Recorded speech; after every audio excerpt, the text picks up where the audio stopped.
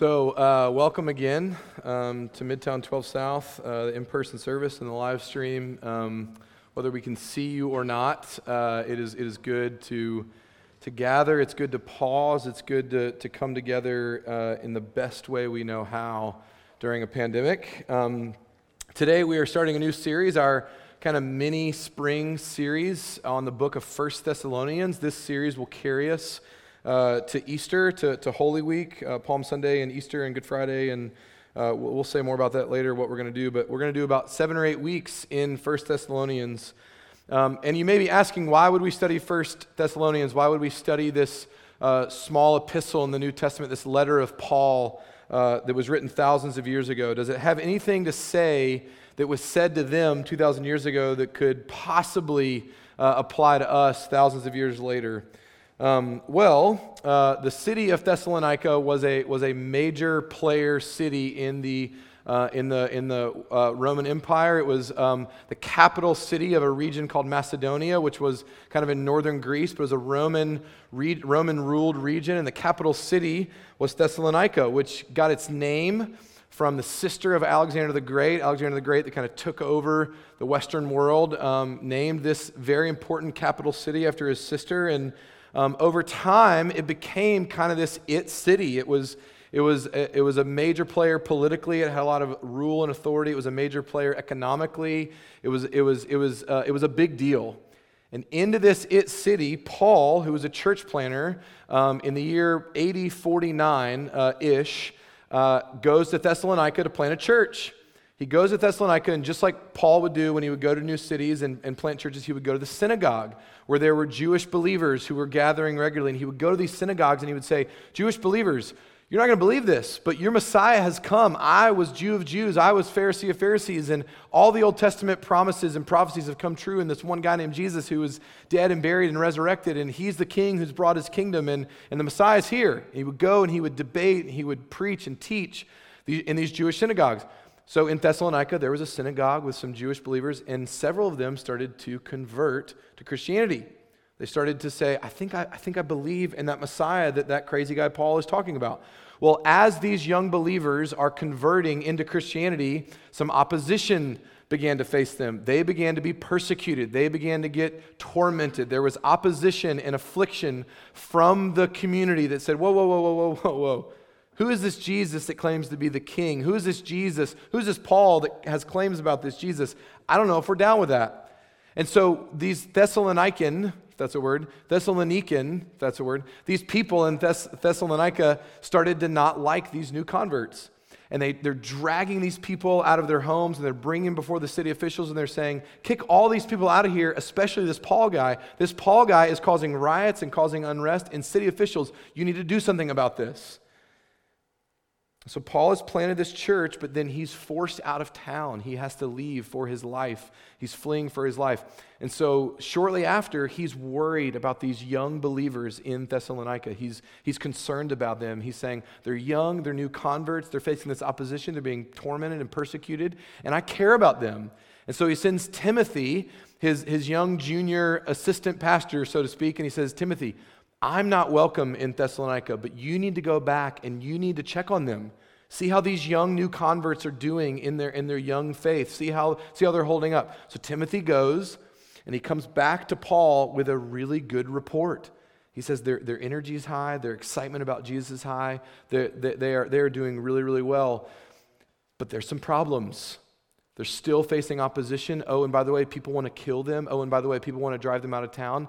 And they're kind of struggling with hope. They're not really sure if this is all going to work out, and they want to know what's happening to their friends and family members when they die, and they've got all these theological questions, but they don't have any leadership. So Paul, who loves this young church plant, who's facing all this opposition, writes this letter.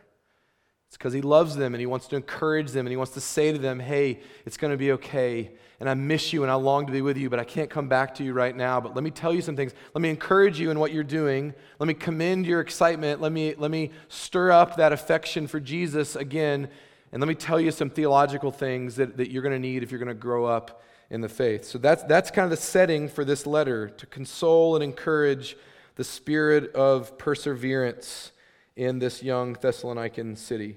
So, a young church in a booming it city that has some issues. Could we learn a thing or two from them? I think so. Then I don't know if you're aware of this, but we still have a pandemic going on. That this is not going the way that anyone thought it would, and there's still some opposition. And even just the overlaying kind of fog of a year, coming up on a year of a pandemic of despair and loneliness and financial troubles, and even just like this is hard, and we all kind of have COVID fatigue by this point. Even underneath all that, even things that aren't directly related to COVID have this cloud over them of this is just hard. 2021, as we know, has been hard for many people.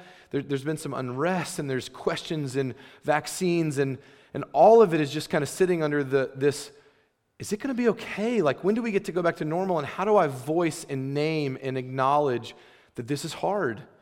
And we're a young church in an it city that's trying to learn and find our way against opposition and against the forces and the spirit that would want us to not do so well. So is it possible that we could learn from 1 Thessalonians and that what Paul had to say to them is vitally important for us? So as a long way of intro, that is setting the stage for 1 Thessalonians chapter 1, starting in verse 1. If you'll turn with me, or it'll be on the screens if you don't have your Bibles, here is what Paul says. Many people think this is the first letter that Paul ever wrote. Certainly the earliest one that we have record of. So, 1 Thessalonians chapter 1 says this: Paul, Silvanus, and Timothy, that's Paul's acknowledging who's writing the letter, to the church of the Thessalonians in God the Father and the Lord Jesus Christ, grace to you and peace. We give thanks to God always for all of you, constantly mentioning you in our prayers, remembering before our God and Father your work of faith and labor of love and steadfastness of hope in our Lord Jesus Christ. For we know, brothers, loved by God, that He's chosen you, because our gospel came to you not only in word, but also in power and in the Holy Spirit with full conviction. You know what kind of men we proved to be among you for your sake. And you became imitators of us and of the Lord, for you received the word in much affliction with the joy of the Holy Spirit, so that you became an example to all the believers in Macedonia and in Achaia. For not only has the word of the Lord sounded forth from you in Macedonia and Achaia, but your faith in God has gone forth everywhere, so that we need not say anything. For they themselves report concerning us the kind of reception we had among you, and how you turned to God from idols to serve the living and true God, and to wait for His Son from heaven, whom He raised from the dead, Jesus, who delivers us from the wrath to come. It's the word of the Lord. Would you pray with me? Jesus, we come to this very pastoral epistle in the New Testament, and we trust the mystery and the magic of your word that was written thousands of years ago, and it was not written to us, but it was written for us. That we believe we come to this very living word, this word that is alive and active, and it cannot be tamed. And we need your word this morning to do what only it can do. We need your word to show us Jesus. That in the middle of our lives, what we walked in here from and what we will walk out of here into, may this sanctuary be more than just a building. May those who are watching at home taste your presence even as they long to be physically in this body. Would we, all who are joining in right now, not leave this time unchanged because we have had an encounter with the living Jesus. We pray also for the one who you've called to teach your word this morning, that you forgive him his sins, for they are many. We ask this in Jesus' name. Amen. So we're going to lean into this opening chapter, chapter 1, and it's an intro, and Paul does kind of standard intros in a lot of his letters, but it does set the stage for the rest of the letter.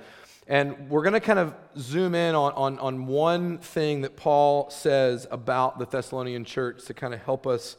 It almost sets the stage for the whole rest of the book, but it certainly will set the stage for this morning.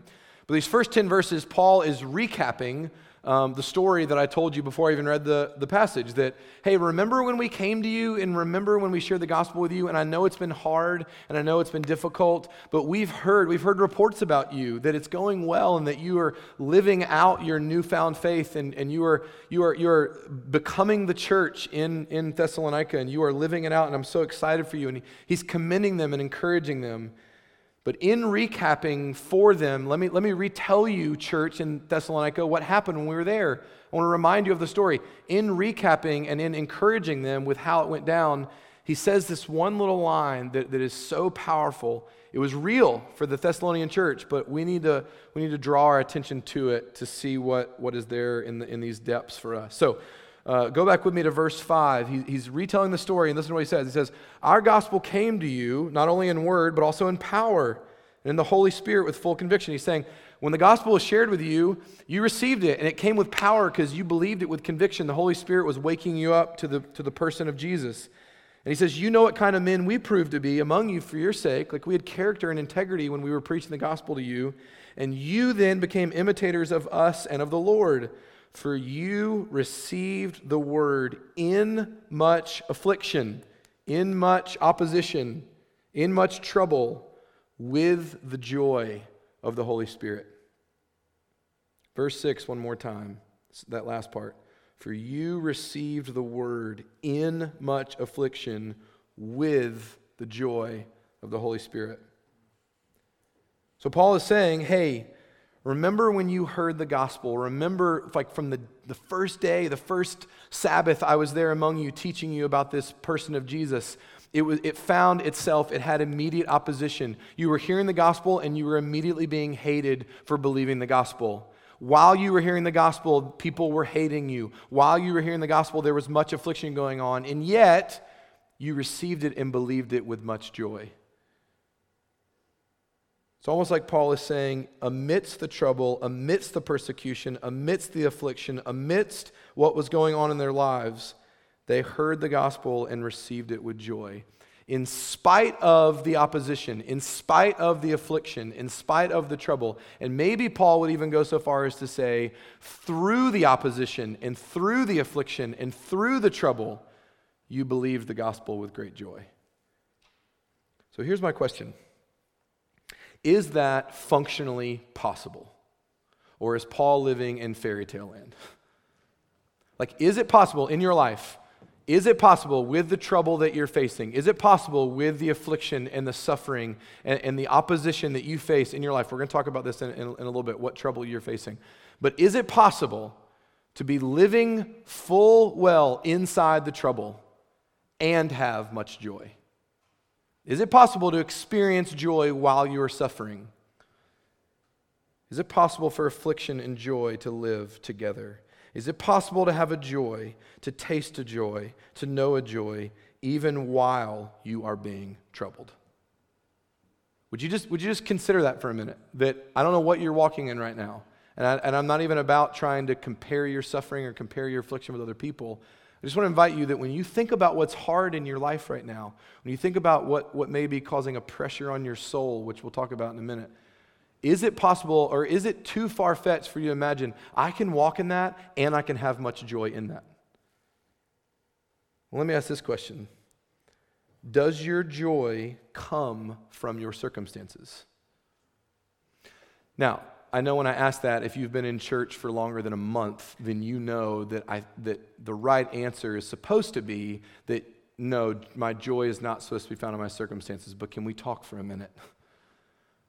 That if you're alive, if you have a heartbeat, and you're not a robot, then it is very normal that for us to be prone to find our joy in how things are going. It is very normal that when things are hard, it is difficult to find joy. When life is draining, when life is lonely, it's hard to taste joy. It's part of the human experience. Read the book of Psalms. David is constantly, over and over and over again, crying out to the Lord, my enemies have overtaken me. This is not going the way that I thought it was going to go. And my son wants to kill me, and my people have abandoned me, and my father and my mother hate me, and then he says, and where are you, God? Like, this doesn't seem like it's going the way it's supposed to go. That David is very in tune with the fact that life is hard, which would lead us to this first admission, or at least this first step. If we're ever going to find joy in our suffering, if we're ever going to find joy in our sorrow and in our affliction, please understand the Bible would tell us the first thing you have to do is acknowledge the affliction and acknowledge the trouble. You actually have to give honor to it. Like, you have to acknowledge and honor the fact that this is really hard. Like, hey, Christian, when you get cut, you bleed. And when you get rejected, it hurts. And when things are despairing, it's normal to not want to get out of bed in the morning. And it's normal to have sleepless nights. And it's normal to wonder how things are going to work out and to be restless about those things. That the God of the Bible does not ever, not once, invite people to live pie in the sky, dancing on fairy tale land where things don't actually hurt and pretend like things aren't really hard in life. That's not how we find joy in our suffering, is by removing the experience of the suffering. Joy in the middle of affliction, joy in the midst of trouble, does not mean acting like the trouble isn't hard. Please understand that the Bible is very clear about this, that a Christian is one who first and foremost is someone who is willing to acknowledge their pain, to acknowledge their heartache, and to acknowledge the injustices that they have suffered underneath of, and not pretend.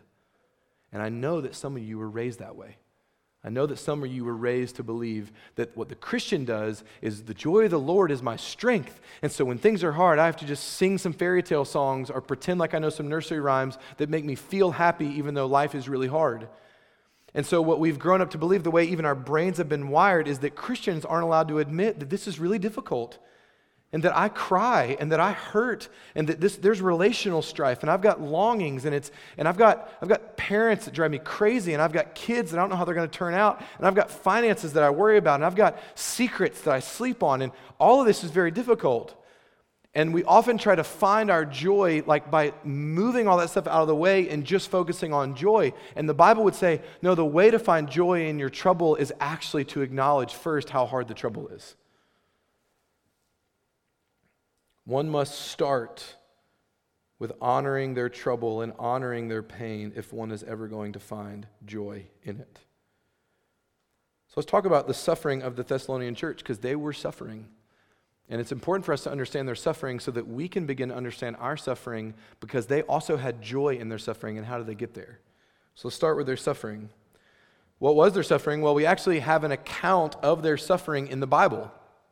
Acts chapter 17 is where Paul goes to the city of Thessalonica and he shares the gospel. It's like 8 verses. It's not very long. We'll get the story of when Paul comes to Thessalonica and he shares the gospel in the synagogues and people start hating them, and they drag this guy named Jason, which you didn't know was a name in the Bible until you read Acts 17. Jason, some dude, gets dragged out from Thessalonica and he gets brought before the city officials and accused and beaten, and he has to post bail in the jail to be able to be set free, and they hate him. And they're hurling accusations at him and the church and Paul, and they're going, get these people out of here. So Paul has to leave. These people who convert to Christianity become immediately despised people. People are trying to shut them up and to get them out of town. They are hated from the moment of their conversion. And the people that hate them are relentless. Like, they actually chase Paul to the next town. And they're actually relentless. They're persistent in this is not going to go down in Thessalonica. And so you can imagine Paul leaves, and the people who have just converted, he's going, I wonder how they're going to fare. That's why he sends Timothy and writes this letter. And so when Timothy comes back to Paul and says, they're actually doing great. They actually are still believing the gospel. They still want to know Jesus. They're still hungry to learn more about who Jesus was and what he did. Paul writes this letter and he says, even though you were despised, even though you were ridiculed, even though you were suffering, you received the gospel with great joy. And he says, keep doing that. He's ushering them into the endurance of experiencing joy while they suffer. But it's interesting here that Paul uses a certain word to describe their affliction, to describe their suffering. When he says, you received our word with great affliction, that word there is a Greek word in the original language of the New Testament called thlipsis. And it's a word that's interesting that Paul would use it, because there is a word that means persecution that Paul didn't use. He could have said, you received the gospel with great joy while you were being persecuted against, while people were beating you and dragging you out before the officials. But he doesn't use that word. He used the word thalipsis, which is a word that it entails a suffering, but it leans way more towards the suffering of the inner life. Like, you received the gospel with great joy while you were suffering in here. Yes, people were beating you. Yes, people were wanting to fight you. Yes, people were dragging you out of your houses, but you received the gospel with great joy even while you were suffering in here. The technical word of this word, the technical definition of this word thalipsis is this. It means any trouble or affliction that causes pressure on one's soul. And so many New Testament scholars have noted that Paul is using that word in particular to describe the kind of affliction that they were facing, to describe the kind of suffering they were facing that is deeper than just the physical fear they may have been in of being persecuted physically. Because what Paul knows, and he knew firsthand, part of what makes suffering externally difficult is the suffering that goes on internally.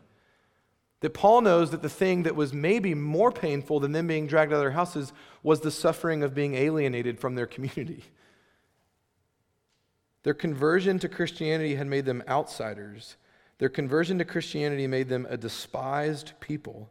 Their conversion to Christianity, get this, made these Thessalonian converts more lonely than they had ever been. And Paul's saying, you were so lonely. You were so afflicted. You were so despised and outcast in the it city. You used to walk through the town and be welcomed, and now you're walking through the town and you're hated. And you heard the gospel in that way, and it's still going on, and yet you had joy. So here's how we can begin to lean into what Paul is saying to them, and maybe we can begin to relate to this.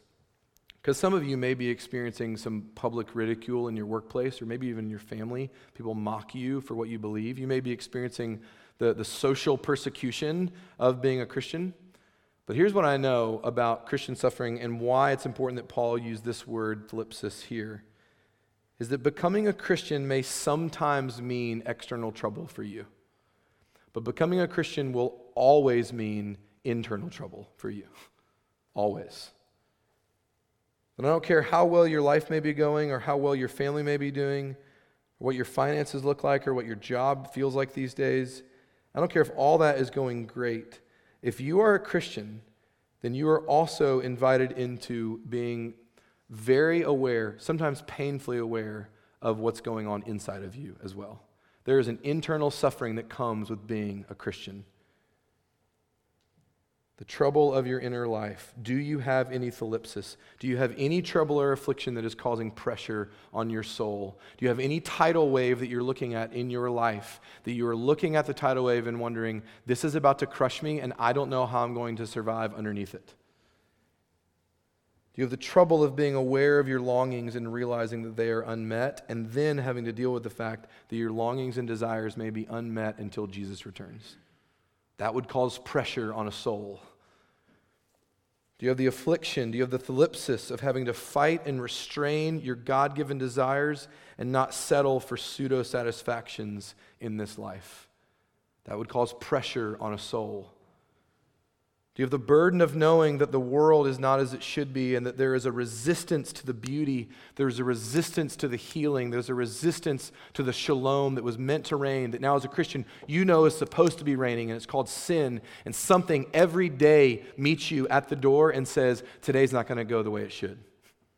You want today to go a different way, and it's not going to, because there's a resistance to what you long for, and there's always sin is creeping at the door every day of your life. And that's just like the world and the enemy out there that hates what's going on in your internal life, that you are now awakened to things beyond what you can see, that you're now awakened to the fact that this world is not the way it's supposed to be, and you see it all coming out there, that you go, this is wrong. There's not supposed to be this strife. There's not supposed to be this hate. There's not supposed to be this racism. There's not supposed to be sex trafficking. There's not supposed to be poverty. There's not supposed to be hunger. There's not supposed to be cancer. There's not supposed to be divorce. There's not supposed to be any of those things. And yet it's there. And I can't seem to fight against it enough to make it not there. That would be thalipsis that causes pressure on a soul. But that's just what's coming from without. How about what's coming from within? That there's an inner trouble that you cause. There's an inner trouble that you have put your hands to. Your lust and your addiction and your anger and your rage and your impatience and your demandingness and your deceit. All of the things that you choose to do on your own internally that bear the marks of sin, that will also cause internal pressure on a soul. So we have this thlipsis from without and this sin from within. We have this trouble and this affliction, and we have these things that we cause, and all of them come together, and this soul pressure mounts. And it's part of the blessing and the curse of coming to faith in Jesus is that there are people in the world who can live numb to that. But when Jesus and the Holy Spirit dwells inside of you, you can't help but be awakened to those things. That sometimes we cause our own afflictions, and sometimes afflictions happen to us, but all of us know full well the weight of thlipsis in the world that lets us know this is causing a soul pressure that hurts. Which is exactly why David, in the infamous Psalm 40, which you two put to music, just called 40. If you're not familiar with it, go listen to it. It's haunting. But David is looking at the world, he's looking at the world around him and the troubles that are mounting against him and the trouble that is coming from without. And then he also turns inward and looks at the sin within. And about 2/3 of the way through Psalm 40, listen to how David summarizes his life. He says, "Troubles without number surround me, and my sins have overtaken me, and I cannot even see." And he's combining those two things, trouble from without and sin within, and he says, "They are more than the hairs of my head, and my heart fails within me." He's saying that the soul pressure of trouble from without and trouble from within is crushing me from both sides. The troubles from without and the sin from within, and my heart fails within me. And the Bible would look at you and say, "Welcome to the life of a Christian." That it's impossible for you, because you have the Holy Spirit inside of you, to ignore what David's talking about. But again, remember that if you're ever going to experience joy while you are being troubled and crushed under soul pressure, if you're ever going to experience joy, you have to acknowledge the trouble. You have to acknowledge the soul pressure. And I'm not blaming anybody for doing this, because I do this every day. But we would all do well to probably quit lying to people when every single day when you see someone, they say, "How are you doing?" you say, "Good." Like, it's okay that you're not doing good every day. And I know it's like, well, I don't want to get into it, and I don't, like, if they really want to know, we could be there for a while, and I get all that. But maybe not even to lie to yourself when you leave that conversation and go, "I'm not doing well." We have to acknowledge the trouble if we're ever going to find joy in the trouble. You have to feel it and not ignore it. But here's what I'm not saying. Feeling and acknowledging the trouble does not mean putting your trouble on the driver's seat of your life and saying, "Well, I'll just go wherever my trouble leads me. And I'll bow down to my trouble and I'll obey it, and the soul pressure gets to decide what is best for me." But it certainly doesn't mean ignoring it or numbing it or playing some stupid game on your phone or numbing out to Netflix or getting really busy at work or really busy at school or ignoring how you're doing. You will not find joy in your trouble if you ignore the pain and the trouble that you're in. You also will not find joy in your trouble if you give trouble the reins to your life.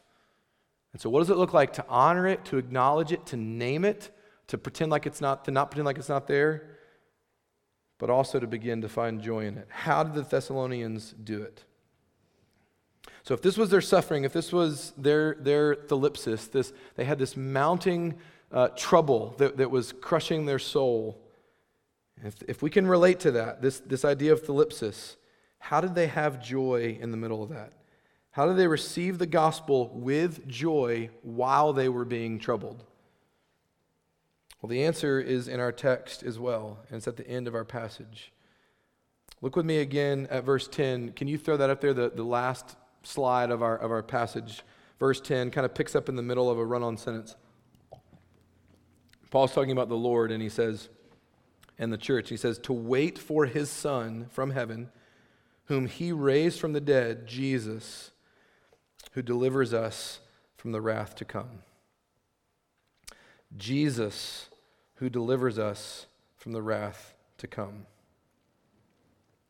Now, that may not seem to answer how you can have joy in the middle of your affliction, but we're going to unpack that one line, Jesus who delivers us from the wrath to come. And I want to talk about it on two levels. I want to talk about the reality of what that means, that Jesus has delivered his people from the wrath to come, and the implication of that for our suffering.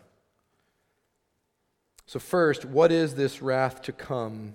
And how could seeing what Jesus has done and saving us from the wrath to come begin to help us in our suffering find joy? So the wrath to come, what is the wrath to come? Well, it's the wrath of God.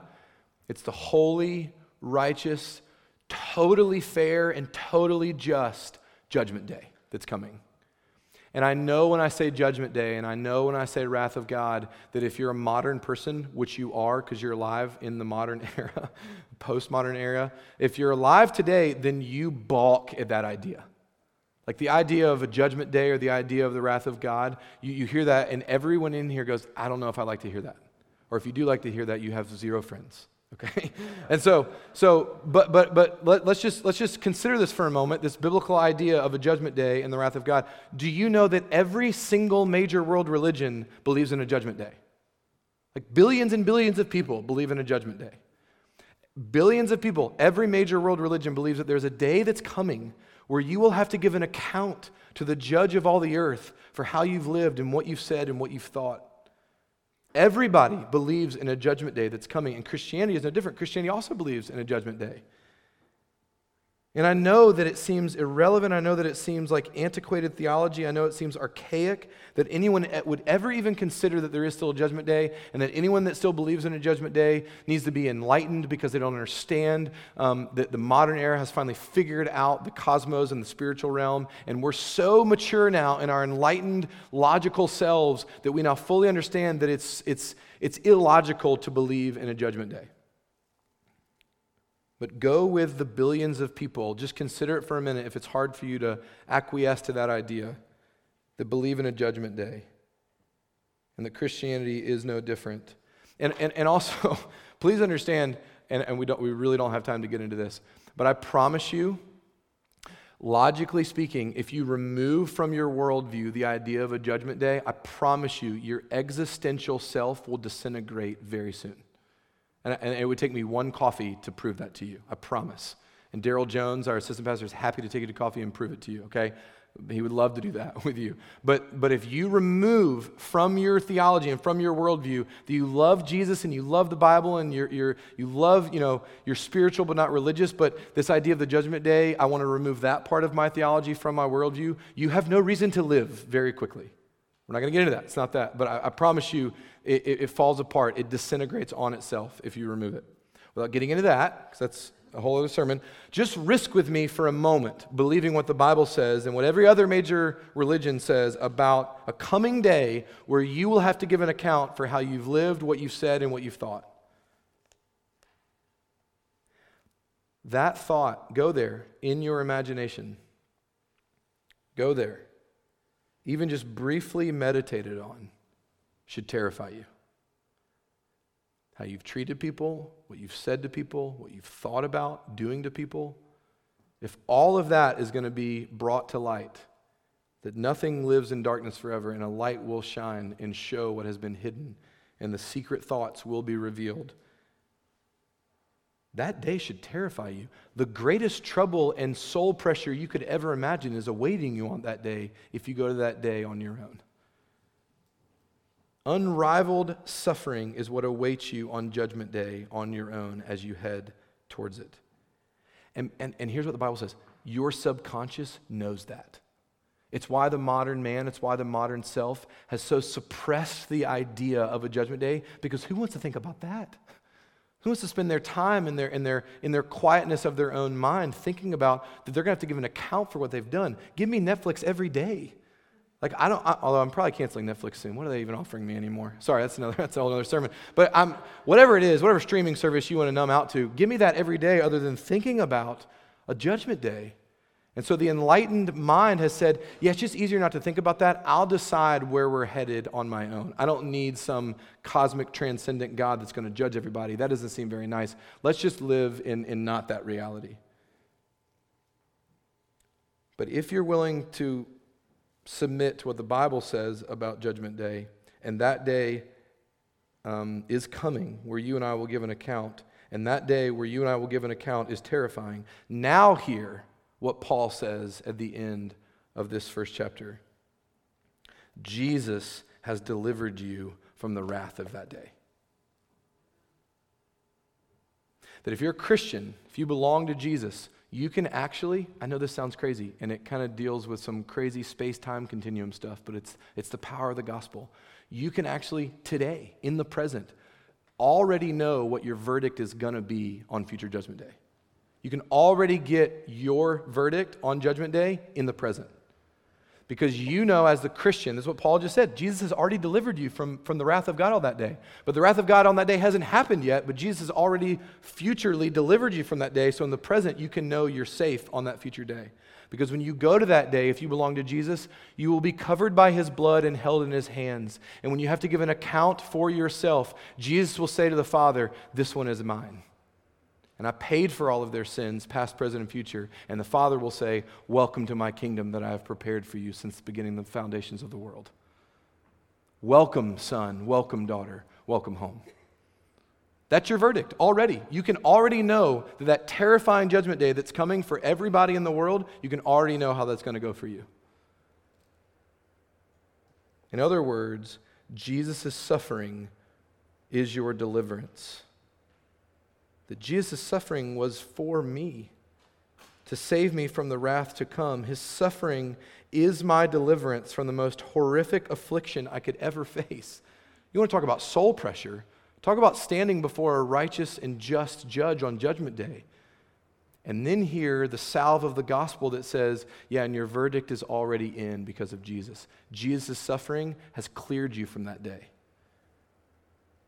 His suffering is your refuge from your greatest possible suffering. So that's the reality of that, of what Paul says in verse 10. That's the biblical truth of what Jesus delivering you from Judgment Day, the wrath that is to come. But what does that mean for us in our current suffering? How does Jesus delivering me from my future eternal suffering, how does that begin to work its way in to begin to find joy in my suffering today? Because Jesus' suffering is my refuge for my ultimate chaos to come, he can certainly also be my refuge in the temporary chaos of today. This is what Paul is alluding to when he says, as you wait for Jesus, meaning while you wait, it's going to be hard, but don't worry. He's already taken care of the worst possible ending, so while you wait, you can know you're with him too. His suffering means that when I suffer, I'm not alone. That the one who suffered ultimately for me is also the one who is suffering with me now. He's the one who knows what it's like. He's the one who's greater than I, and he's not immune to the pain that I am in. The Bible says that he has tasted everything we've tasted. He is a high priest that is able to walk with empathy and sympathy with those who are suffering, because he's tasted it too. You don't have a God who has no idea what suffering's like. You have a God who knows what it's like to bleed. You have a God who knows what it's like to weep. You have a God who knows what it's like to be abandoned and betrayed and hurt and wounded and anxious. You have a God who's tasted all that. And that suffering of Jesus, it purchased your ultimate safety on the future judgment day that's coming. It also means that while you're walking, while you're waiting on that day, you're not alone. Jesus' suffering means he can be a refuge for me and mine, because when you and I suffer, when you and I are afflicted, when we have soul pressure, here's what the soul pressure, here's what the thalipsis, here's what the suffering and the affliction and the trouble always wants us to do. It always wants us to write a narrative and to write a conclusion about how this suffering is going to leave us. What it's going to leave us like. And here's the ending of all of the narratives that your suffering and your thalipsis and your soul pressure says about you. You're going to end up all alone. And I don't care if you're married, you got kids. I'm not talking about like even physically alone. What your suffering wants you to know, what your suffering wants you to believe, the story that your suffering has written for you is that this is only going to get worse, and the path of it getting worse means you will be all alone when this is over. But the suffering of Jesus means that there is one who is greater than I, who is not immune to the pain that I am in, and he fully understands what it's like. Do you know how lonely you feel in your suffering? Because we begin to say things like this: no one could possibly understand what I'm going through. No one has the soul pressure that I have. No one fully understands all the troubles from without and all the sin within and how that cocktail mixes in me. No one could fully understand me. And the gospel comes to you and says, actually, you're wrong. There is somebody who understands what you're going through, and his name's Jesus, and he's taken care of your ultimate suffering so he could be with you in your temporal suffering. This, my friends, is how we can have a joy in the middle of our suffering. Because no matter what is afflicting you, no matter what is troubling you, two things are always true because of the gospel. Two things are always true in your soul pressure because of the gospel. The first is this: your suffering could never, ever take away your ultimate security of what's coming. That the worst possible ending to your story, the worst possible ending to your story is being welcomed home by your Father. It's the worst thing that can happen to you. And it only gets better from there. And so whatever your suffering is telling you, you can look at your suffering and say, it hurts, it's crushing my soul right now, but I know how this story ends, and it doesn't end the way that my suffering wants me to believe it does. But here's the second thing that we know because of the gospel in our suffering. You are not alone in your suffering. And you are understood in your suffering. And I don't even care if it's a trouble and a suffering and a soul pressure that you've caused with your own hands. You are not alone, because the same Jesus that saves you from the wrath to come is the same Jesus that is with you in your current trouble. And your current trouble cannot take him away from you. That if you're staring at a tidal wave and you believe it's about to crush you, Jesus is standing with you, holding your hand, saying, I won't let go. I'm with you. I'm not afraid of the tidal wave the way that you're afraid of the tidal wave. And I'm not afraid of what sits on the other side of the tidal wave, because I have been there and back. And I'm with you, and I'm not leaving you. I will walk through this with you. I get it. And as awful as this may be to hear, I know this may, like, some of you are so sunburned from the affliction that this is like tender to the touch to even say this, because some of you are in the valley right now. But you may not ever be able to know that he is with you and that he is near you until you are afflicted. I know that's hard to hear, especially if you're in the middle of a valley right now. But biblical joy in suffering cannot come by avoiding the suffering. You may only know how near Jesus is when you are walking in the valley and you are all alone. You will not know the joy of him being with you if you try at every step to avoid the valley altogether. Remember in Psalm 40 when David says, he's crying out and he says, my troubles and my sin are more than the hairs on my head, and my heart fails within me. If you're bald, don't take that too literally. It just means that there are a lot of troubles going on, okay? There's a lot, and David's looking for the closest thing to him that he can't count. And he's saying, I can't even, it's like more than I can even number, the troubles from without and the sin coming from within, and they mix together, and it's too much, and so my heart fails within me. I know many of you can relate to that statement. And you may be sitting here and you may be thinking, I don't really feel like my troubles are too much right now, and part of me would say, give it time. But I also, you don't have to go looking for suffering. And because here's what else I know. If you're alive and you're a Christian, there's a soul pressure. There's affliction.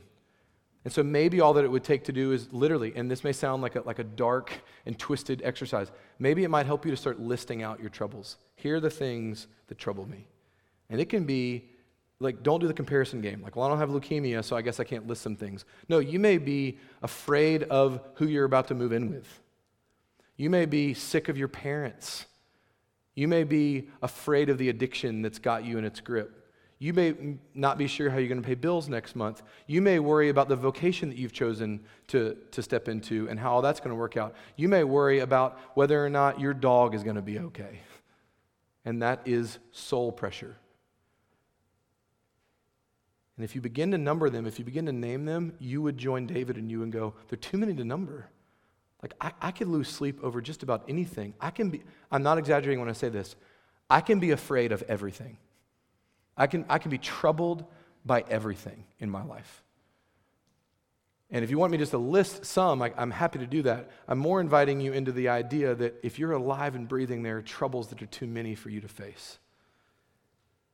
They're more than the numbers of hairs on your head. And then listen to this. Hear David's imagery of what he says in Psalm 40, the innumerable amounts of trouble and sin that cause his heart to despair. And then hear what Jesus says in Luke chapter 12 in the Sermon on the Mount.